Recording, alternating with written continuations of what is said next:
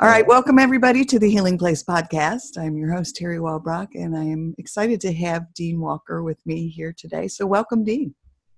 Thank you. It's so great to be here with you, Terry. I've been looking forward to our conversation. Yes, me as well. So you are with, or you have a website, livingresilience.net, which I've been on, and you have a podcast, and you have a book. You have a book that's out, but you have a book coming out, correct? I do. A book and a workbook combination due out in the spring of 2019. Wonderful. Congrats. That's really cool. I've been working on a book forever, and I'm just like, I just keep dragging my feet with it, but I'm bound and determined to finish it in this first quarter. So yeah, I kudos. All the best to you on that one. I sure know that that kind of halfway to the target situation. So I wish you the best in that in this year. Oh, thank you. I have the proposal done.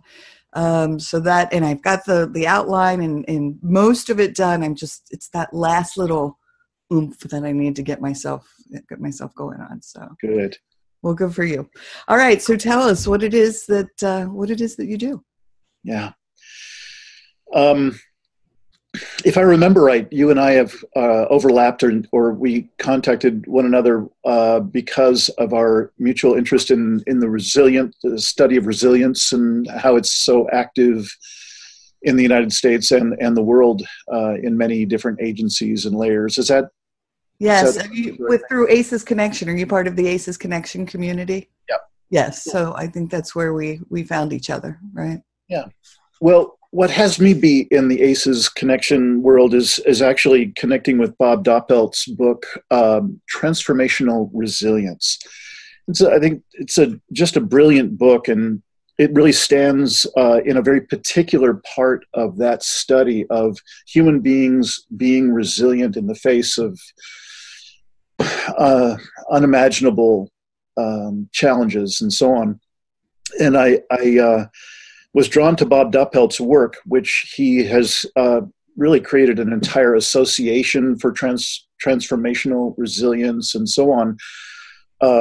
Why his brand of this study got my attention was I had a woke moment about 5-6 years ago now, in which I went from being a lifetime environmentalist and very concerned person in that way to having my doors blown off of having a number of presentations that let me know that the stuff that we see out on the horizon that we hear about, the most publicized one being climate change, that the information that was so shocking to me was that it's actually far more critical a concern than we hear about in the news.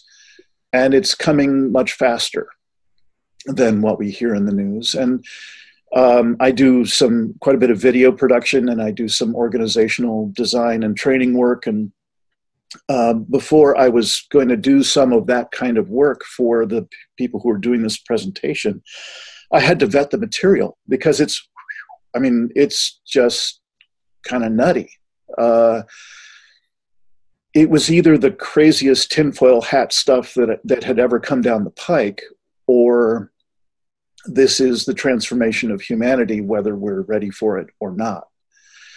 Long story short, I vetted the latter. I actually had to set about learning how to learn about climate change so that I could know, are we actually hearing what's going on? And so I went through that process. And the book that you mentioned that I put out in 2017 is called The Impossible Conversation. And that book is about that process of having my eyes pried wide open, and then my learning how to learn about this stuff, vetting it, and realizing after a 30-year career in various kinds of training work with people from at-risk youth to corporate executives and intimacy with couples and on, I saw that what I knew about human beings and how we operate is that this is a conversation that is truly impossible. We can't have it. And I'm not really a pessimist, so it's an unusual step for me to have come up with that name. But I hate to say it, but it's really in the 2 years now since I published the book, it's more true than ever, with the caveat, which I hope we'll get to today, that there's also a remarkable amount of positive and the best of humanity showing up, and what could be called truly hopeful. Perhaps we can get to that later in the conversation as well, because I have an incredibly mixed relationship with the word hope. The bottom line is my work is to support people who are brave enough to see the world as it, I believe, truly is, which is deeply, deeply troubled. That the climate change is but one of a number of very important metrics that they just don't look good. And they don't look good, like within my old guy lifetime, they don't look good. And I think the calling for people who are able to get themselves to see that straight on, what I've taken on as my calling is to offer support and resources and interviews, podcasts like you're doing, and so on, to be able to give folks who are brave enough to face our predicament some support. Do you think that bringing it to light and trying to educate as many people as possible does that then enlighten people to this situation and then give more hope? Because I like to think of it as the more of us come to enlightenment, the more of us that start to realize whatever it is, the traumas that are going on in the world, the impact of traumas on people and their lives, and, you know, how it then comes out as anger, or, you know, in war, and, you know, whatever it is, that if we can start to heal those wounds, that we then heal our world. I mean, is that your ultimate goal? I have kind of a strange center in my experience. I think in the direction you're pointing to. I've had a number of remarkable immersions in an experience, a full body, full life experience of what I've come to call grace. And I'm certainly haven't invented it. And I'm not a religious person, but the only people that I've been able to talk with about this particular kind of experience are people who tend to be people who have a deeply religious experience, and they call it grace. And this is an expansion, a massive expansion, and really a direct experience of oneness. That for most of us, that's just kind of a concept, and it seems like it's a nice thing to dream about. Right. And what I'm talking about is I've been blessed with a number of experiences of it, so that it's now become something that I actually have access to at will. That particular access and that remarkably beautiful state has with it kind of a strange attribute. And that attribute is that it has nothing to do with setting goals or the maintenance of anything about the human society structure that we call normal around the world. As soon as I start to go into any of that kind of structure, the things we call normal everyday life, including having some sort of projected goal of helping people heal and so on, that tends to take away the experience of that grace. Okay. So I hope that's not too confusing. But yeah, I mean, I'll decipher. I mean, I'll marinate that for a while. But yeah, I mean, okay. it is hard to grasp because yeah. So I mean, let me see if I can answer it in a straighter way for you. I am offering the best of the practices, primarily practices like a menu on the website, in the various online courses and live training or coaching that I do. I'm assembling all the best practices that I've been able to find and also been able to use in my own life for people to be able to be as present as they can possibly be in the experience of day-to-day life.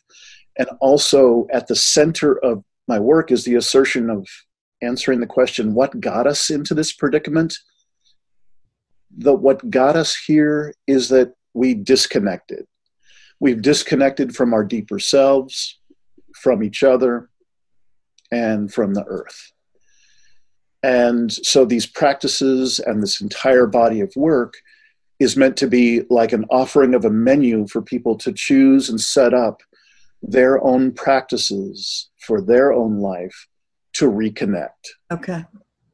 That reconnection is as good as, is as close to answering your question as I can get. Okay, it makes sense. That's what I'm hoping for people. Right. That's all I can hope for myself, because from the world as I've seen it and as I've vetted it and as I continue to get updates on a daily basis, we've actually passed many, many of the possible turnoffs where we could have somehow recovered, or we could have somehow fixed it, or we could somehow have a new Green Deal and it would save it all. Right. And everything I've been researching for the past 3 years in particular points to we have missed too many of the off-ramps. And what we're going to be looking at is a tremendous amount of, the best word I can offer you is collapse of Earth and human systems. So I think Earth will fix itself, though, even if humanity would disappear. That somehow nature survives and Earth will survive, and I don't know. Yeah, well, I mean that's a conversation, perhaps a different branch of the conversation if you'd like to go there. For myself personally, while I've just said that I think it's inevitable that we will see massive collapse of both Earth and human systems, and there will be a tremendous amount of other species. We already lose more than 200 species a day. Crazy. On this planet, mostly because of what humans have caused. For me personally, I tend to be an ocean guy. I go to the ocean to recharge my inner batteries, and that's where I've looked to find my opening, or the doorway that I go into to find out what is my calling in life. I go to the ocean, and it's not looking good there. So what you were just saying, well, won't the Earth recover itself? I'm certain it will. They've done it 5 other times. Most of the life on Earth has been exterminated.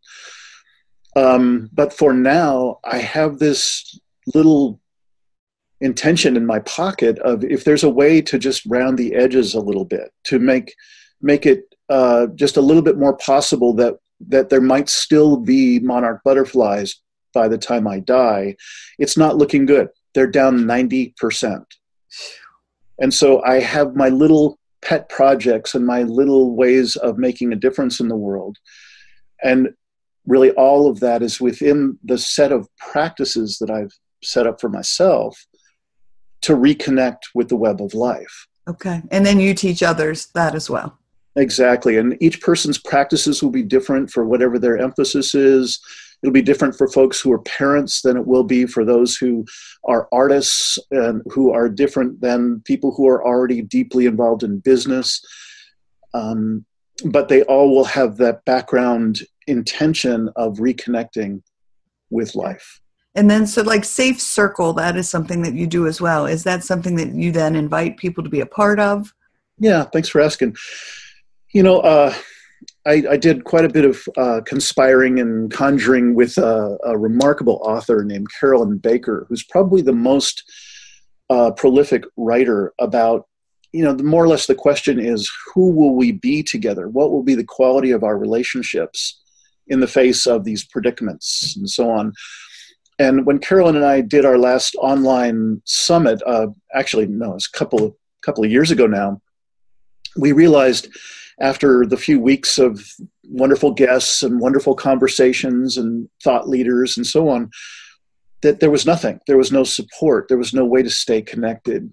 So we've been offering a Safe Circle call, which is every other week. It's the first, third, and fifth Tuesday evenings.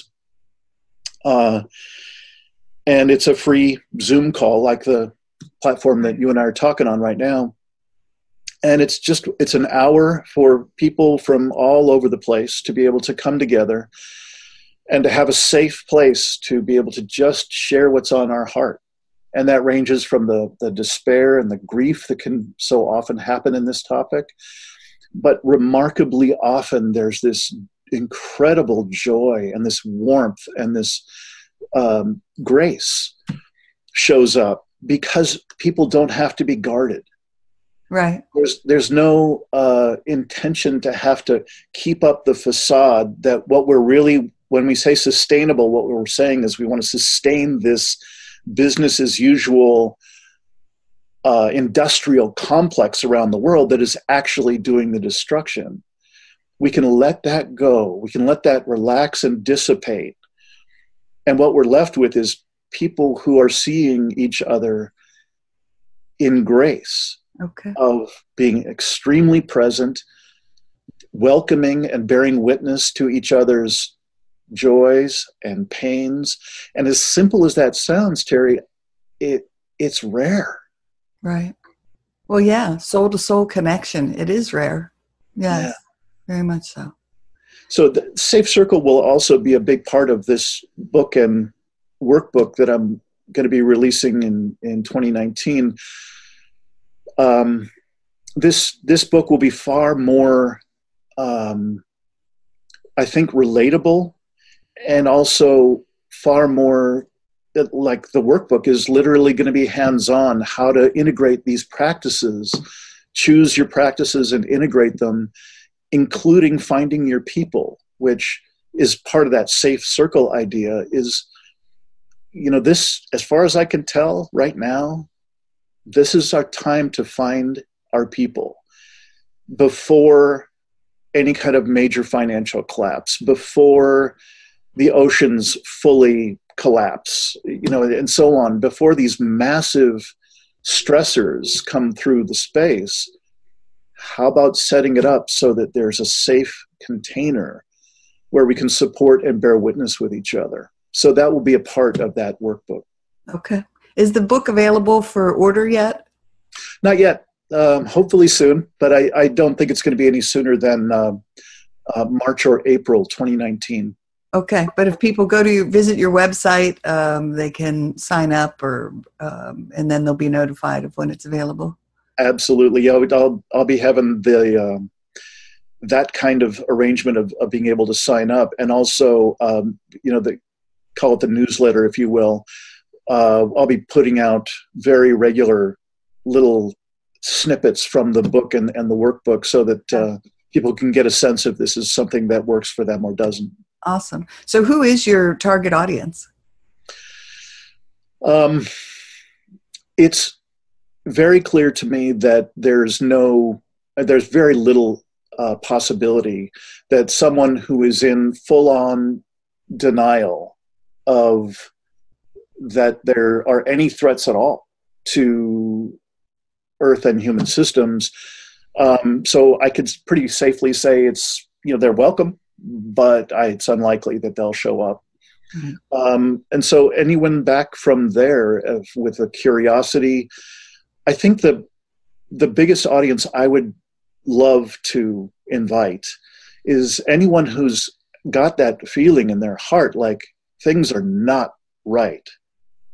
Whatever that means. They don't have to have any of the specifics on climate change or on species loss or habitat loss or politics or inequity, but really just that feeling of there's something really wrong here. And yet so how do I find out, or how do I connect with other people?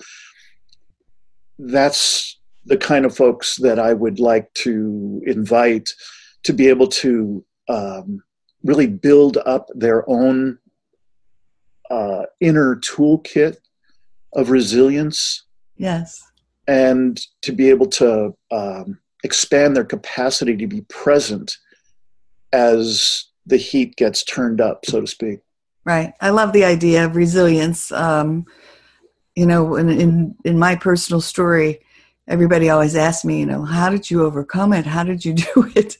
And I never really had an answer. And then when I came across ACEs Connection and the idea of resilience came, and I was like, oh, this was it. You know, I had these people in my life who helped me.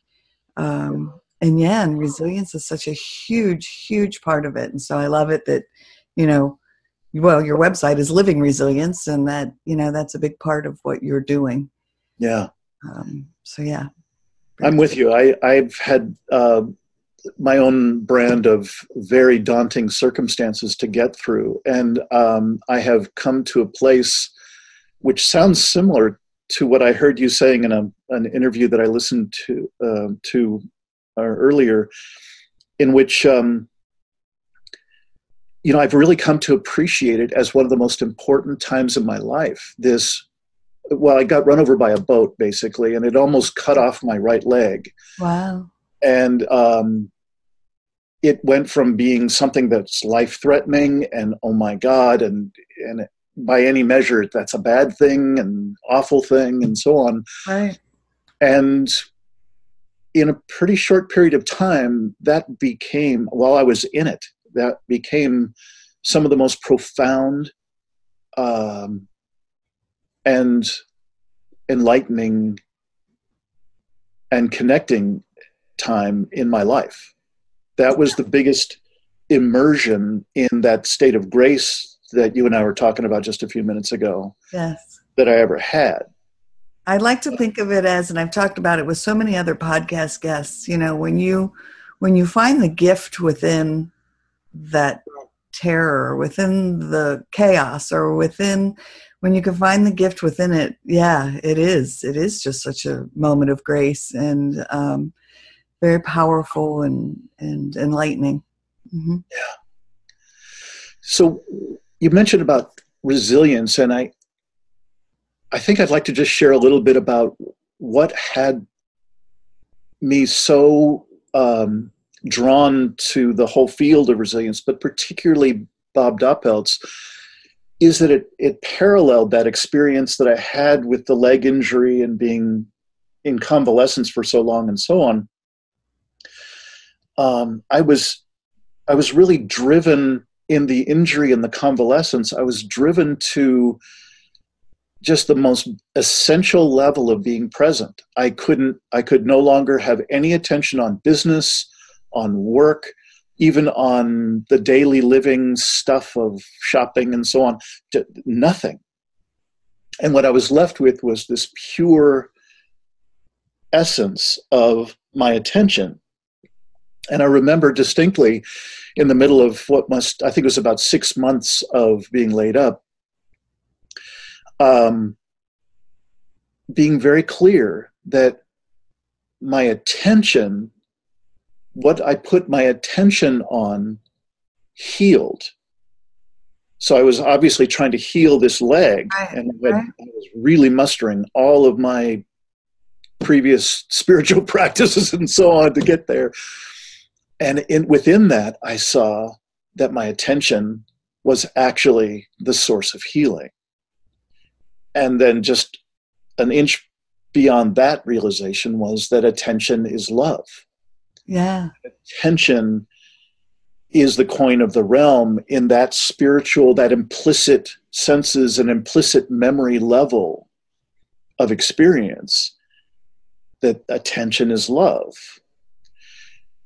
Shift for just a moment with me, if you will, to how attention is considered in our workaday world. Again, attention is the coin of the realm, literally. You got Facebook and Google and everybody else. sucking our attention out and monetizing it.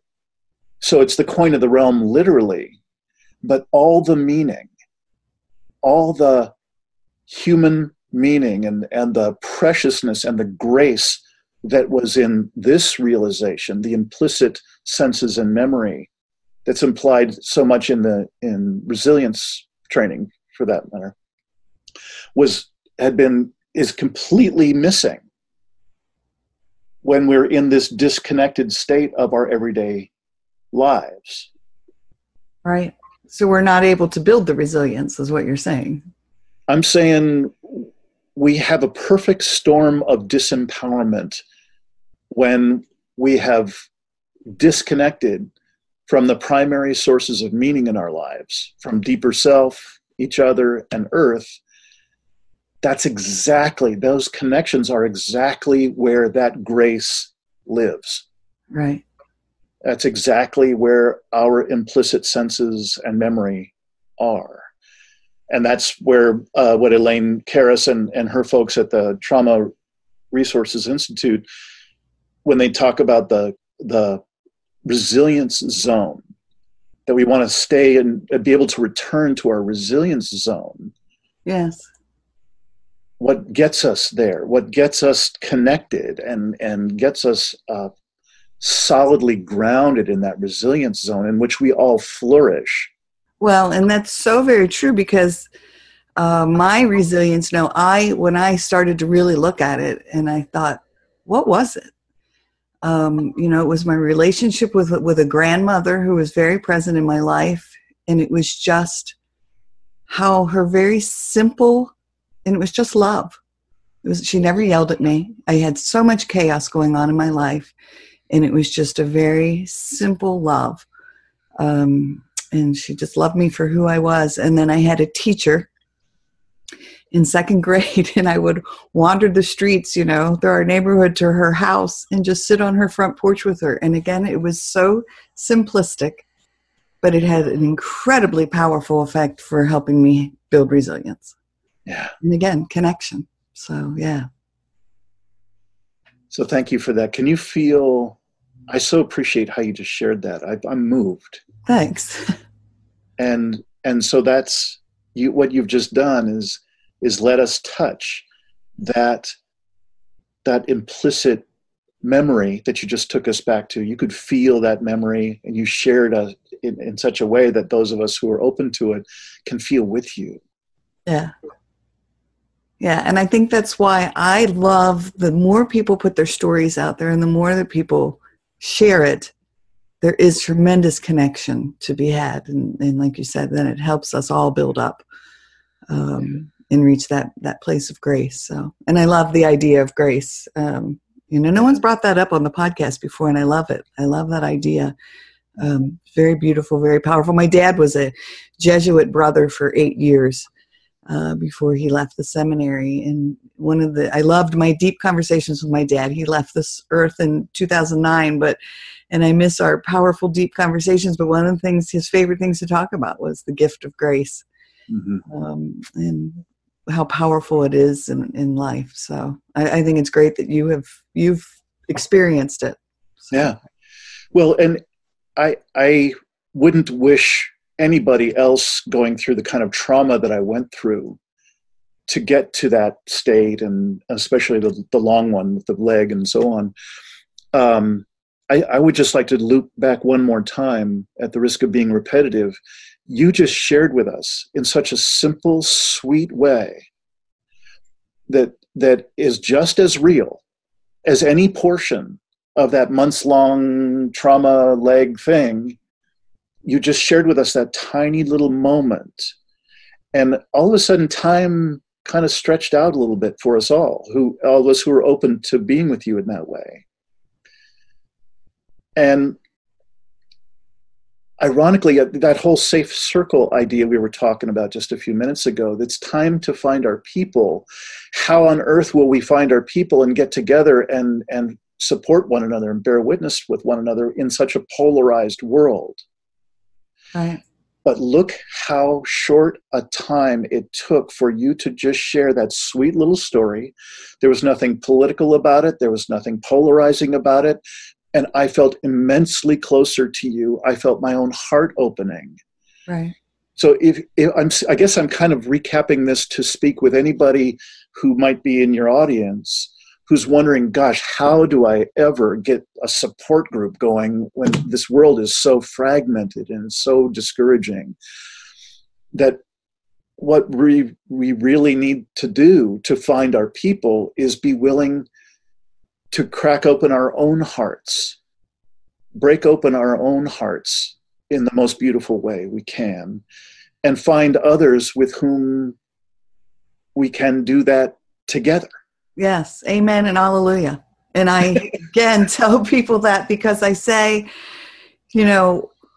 when and it's so, again, it just seems simplistic, but I noticed, this is so funny, but this group or this event going on at a local brewery here in Cincinnati, and it's Singo, and it's like bingo, but they play music. And so I put it out on Facebook, and I was like, who wants to go to Singo with me? And this big group of people responded, and we all got together. And I think we were the envy of the brewery that night because we were all singing at the top of our lungs. And, it was like 80s night, flashback to music and, our kind of music because, in our 50s, 40s and 50s. And what an absolute blast. And I'm telling you, I felt such a soul connection, heart connection to all those people as we just let ourselves enjoy the joy of that moment. Yeah. And so, I understand that, yes, as we find our people, as we open ourselves up and we put ourselves out there, we put our stories out there, but we just put ourselves out there for opportunities to connect. That's how I look at it. So, yeah. Well, thank you for acknowledging my grandma's story. She was an awesome little lady. So, any myths or facts? I know you've talked about some things, but are there any myths that you want to clarify for listeners? Yeah, I would love to, and if you don't mind, I'd like to answer that in kind of an oblique way. I have a real problem. I have a real mixed bag relationship with the word hope. Okay. About the best I could come up with as a rough definition of hope, as I see it, I've seen it in the past few years, especially writing my first book. Hope ended up sounding an awful lot like, gee, I hope the experts find answers to all these pesky problems going on so we can get back as soon as possible to business as usual. I think that's still kind of the predominant background definition, loosely. And I find that not only disempowering, but kind of pathetic, given how noble and brilliant I believe people can be. So I'm kind of short-tempered with that particular kind of shallow definition. So excuse me for all this judgment, but I just want to throw it out there and be real for a second. Right. I think there may be better definitions of hope on the horizon. Somebody can come up with a better way of saying it. But for the moment, I'd like to propose that we shelf hope as somehow the thing that we're really after right now. Hope that we can continue our human operating system in this very, very destructive way that it's going. And the oblique way I'd like to finish answering the question is this incredible poem from a woman named Jennifer Wellwood. And it's called The Dakini Speaks. And I think she has this sobriety and adulthood in her voice that is so missing in so much of our culture. We're not an adult culture. We're at best maybe an adolescent culture together. And she has this sobering, brilliant, yet kind of adult-loving way of presencing a different relationship with hope. So if I may. Sure. My friends, let's grow up. Let's stop pretending we don't know the deal here. Or if we truly haven't noticed, let's wake up and notice. Look, everything that can be lost will be lost. It's simple. How could we have missed it for so long? Let's grieve our losses fully like ripe human beings, but please, let's not be so shocked by them. Let's not act so betrayed, as though life had broken her secret promise to us. Impermanence is life's only promise to us, and she keeps it with ruthless impeccability. To a child, she seems cruel, but she is only wild, and her compassion is exquisitely precise, brilliantly penetrating, luminous with truth. She strips away the unreal to show us the real. This is the true ride. Let's give ourselves to it. Let's stop making deals for a safe passage. There isn't one anyway, and the cost is too high. We are not children anymore. The true human adult gives everything for what cannot be lost. Let's dance the wild dance of no hope. Phew. That's powerful. Yeah. Wow. How funny. My newsletter to everybody that I send out once a month is Hope for Healing. Like everything, I think when I give my speeches and I'm up on stage, it's Unicorn Shadows is like the title of the book that I'm writing. And it's all about like my whole premise is hope. So I'm going to have to really take that one in. So yeah, but again, not in a, wow, I hope you get better. It's more of, I put hope out there as a possibility. Yeah. That's how I look at hope. Terry, I apologize. I don't at all mean to rain on your or anybody else's parade. Oh gosh, no. I mean, but let me just finish for a second, because I can fall into very easily be corralled into the kind of doom and gloom camp, and I don't find myself there. I am actually remarkably buoyed by this experience of grace and the nobility and the beauty and the love that's possible between human beings, and also the miracle that is life. Right. So I want you to know that I honor your use of hope, and I trust your heart and your intent by using the word hope. And I don't mean to be derogatory. So I really want that to be clear, because, and I don't hear that in Jennifer Wellwood as an attack or a judgment. I hear it as a request for us to be sober and be adults and approach life through that door of grace, holding that sobriety. Is that making sense? Yeah, absolutely. No, and I get what she was saying is too. And a thought popped in my head and then it just popped back out. But I totally, that's menopause. I totally get, I do understand that it's not, I didn't even necessarily hear that last part as no hope, as in hope doesn't exist, but stop using hope as like an excuse. Maybe excuse isn't the right word. It'll come to me. But yeah, that, and again, I look at hope as it's not necessarily the answer in and of itself. It's the possibility. Yeah. The possibility of healing, the possibility, and that it's not specifically one thing. I think hope just to me is so, it's such a large umbrella. Yes. So that's where the direction I take with it. But then again, I mean, I understand what you're saying, because people can use that hope umbrella, just to be like, well, it'll all take care of itself. It'll be fine. It'll be fine. Exactly. So I get it. I do. Yeah. So your original question was, are there any myths I'd like to dispel? I think we've really landed at the center of that, which is that I would love to dispel the myth that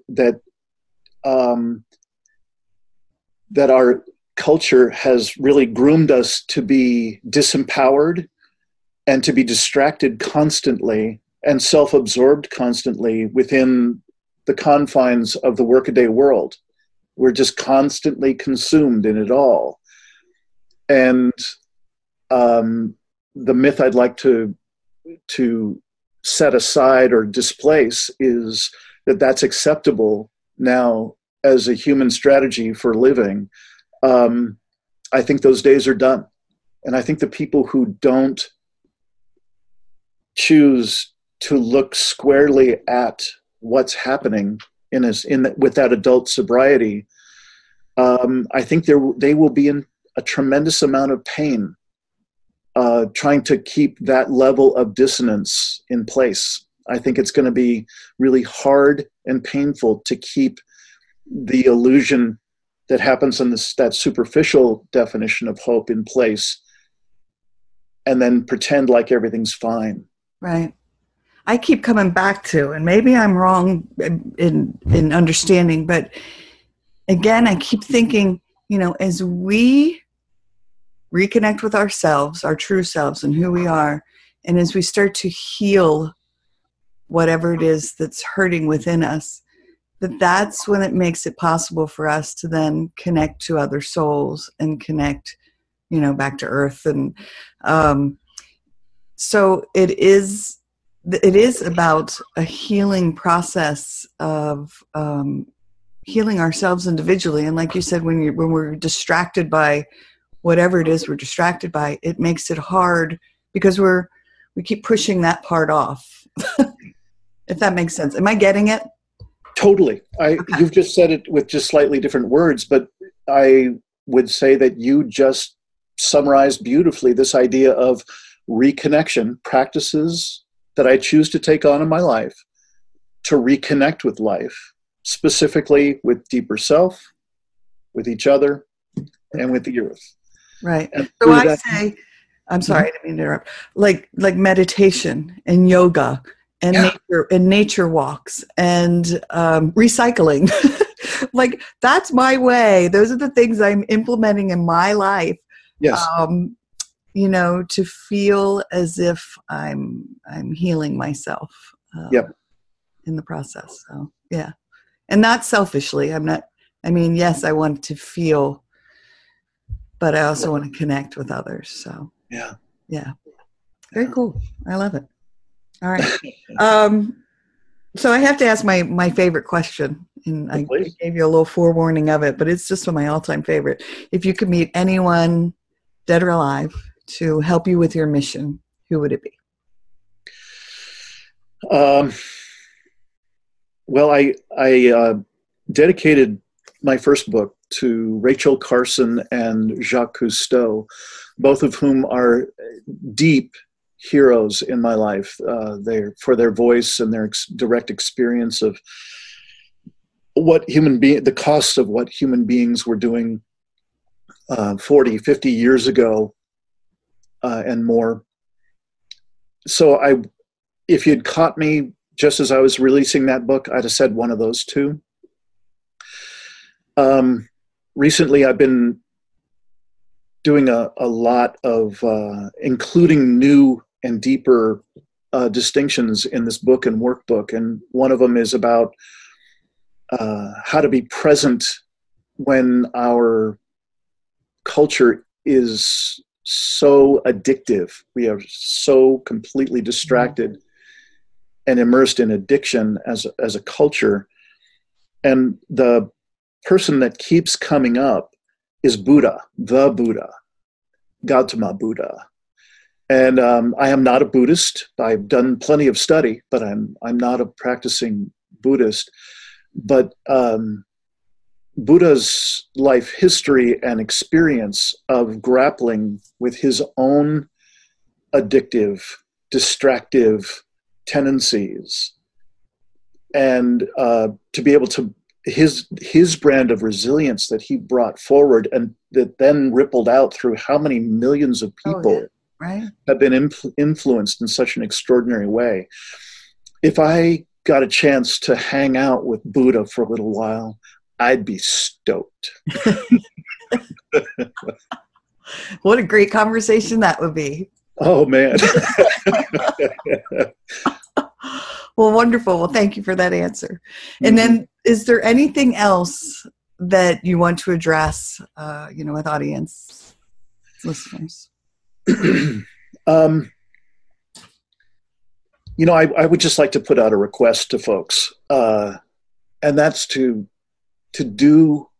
I request that y'all do your best to consider what you and I started this conversation out with, which was noticing how much trauma and stress there is in the world, and our attention on building resilience to all that.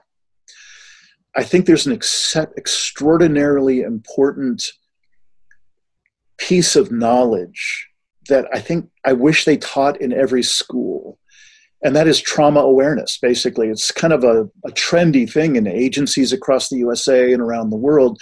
That's great at that level, but I think everybody needs this knowledge of when we're traumatized very young, that influences every chapter of life all the way through to the end. And for us to understand that, and the best we get now is we get these repulsive, huge examples of trauma in our collective system that we're responsible for. It's happening in our country, for instance, separating the children and families at the border and so on.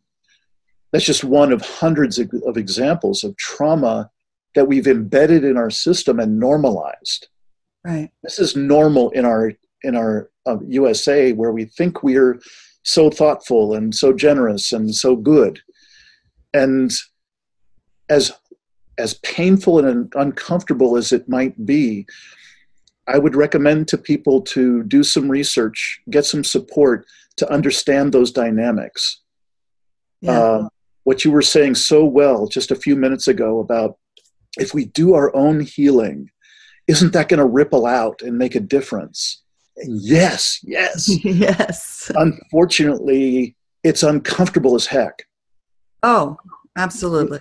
It is truly the impossible conversation. So it's like I might as well be asking, take your fingernails and scratch them down a chalkboard time and time again until you can't take it anymore. I know it's awful sounding, but it's been extraordinarily freeing for me to be in this study of resilience, of trauma awareness, of this whole ACEs, or adverse childhood experiences conversation that you're so well versed in. I would invite people to find out more about that. Yes. So that it can be integrated as an understanding and a place to stand for a different way of being with one another, whether it's in our families, in our neighborhoods, in our schools, communities, and so on. I put that out there recently. That I would love to see a world that is a trauma-informed world, so that we respect one another. We've all been through something. Yes, of course. And if we can just honor that in one another, wow, there's where my hope lies, is that, if we can start to honor that trauma, that pain, each other's stories. Perhaps this is our next conversation when we get together again, which I hope we do. Yeah. Imagine if we could have a trauma-informed conversation as we peruse the political panorama that we live in now. What are the obvious traumatic roots to our president's behavior, to the other politicians' behavior, to corporate executives' behavior, and so on?